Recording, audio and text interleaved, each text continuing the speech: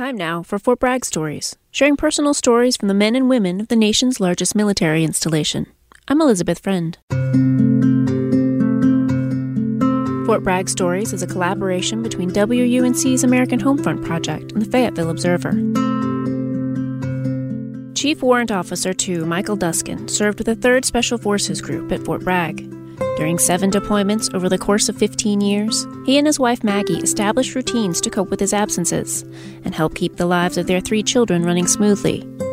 Despite years of practice, preparing for deployment was always a challenge.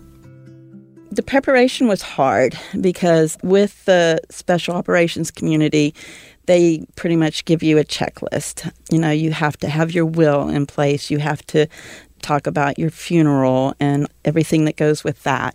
You have to have, his uniform, his burial uniform, pretty much waiting in the closet for him. That preparation proved to be necessary. Michael came under small arms fire while patrolling in Warrant province. He died in October of 2012 while on his 5th deployment to Afghanistan. His final deployment was rough for us. They left in, I want to say, August. In September, one of his teammates was killed, Riley Stevens. So we knew it was going to be a bad deployment.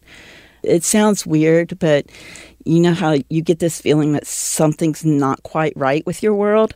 I had that feeling. Couldn't put my finger on it, called the kids, made sure the kids were okay.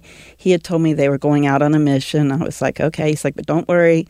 We know exactly what we're doing, where we're going.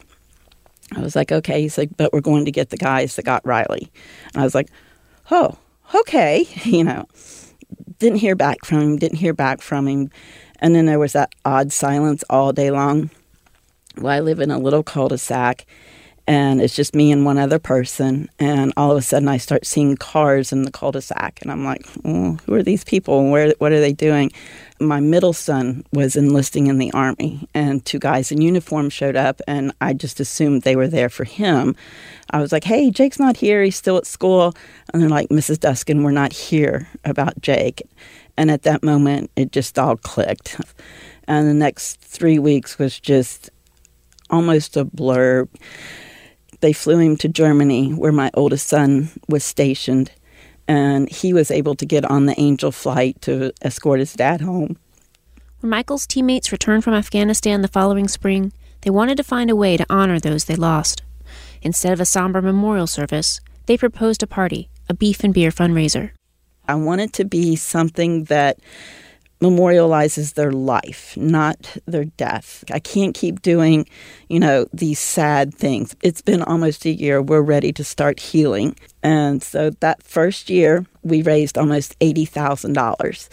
It was great. It really was like a gigantic family reunion with 800 of your closest friends that you never knew. 6 years later, the fundraiser has become an annual event, raising hundreds of thousands of dollars to help the families of Special Forces soldiers. A lot of what we do is help other Gold Star families. And they're like, this is fabulous. This is exactly what we needed. I was like, yes, that's why we do it, because, having been down that road, this is what I know that you need. The last couple of years, I've gotten more involved, and it has helped with our healing process. Maggie Duskin lives in Moore County. Her story was recorded as part of Fort Bragg Stories, a collaboration between the Fayetteville Observer and WUNC's American Homefront Project. If you have a Fort Bragg story you'd like to share, you can find a link at WUNC.org.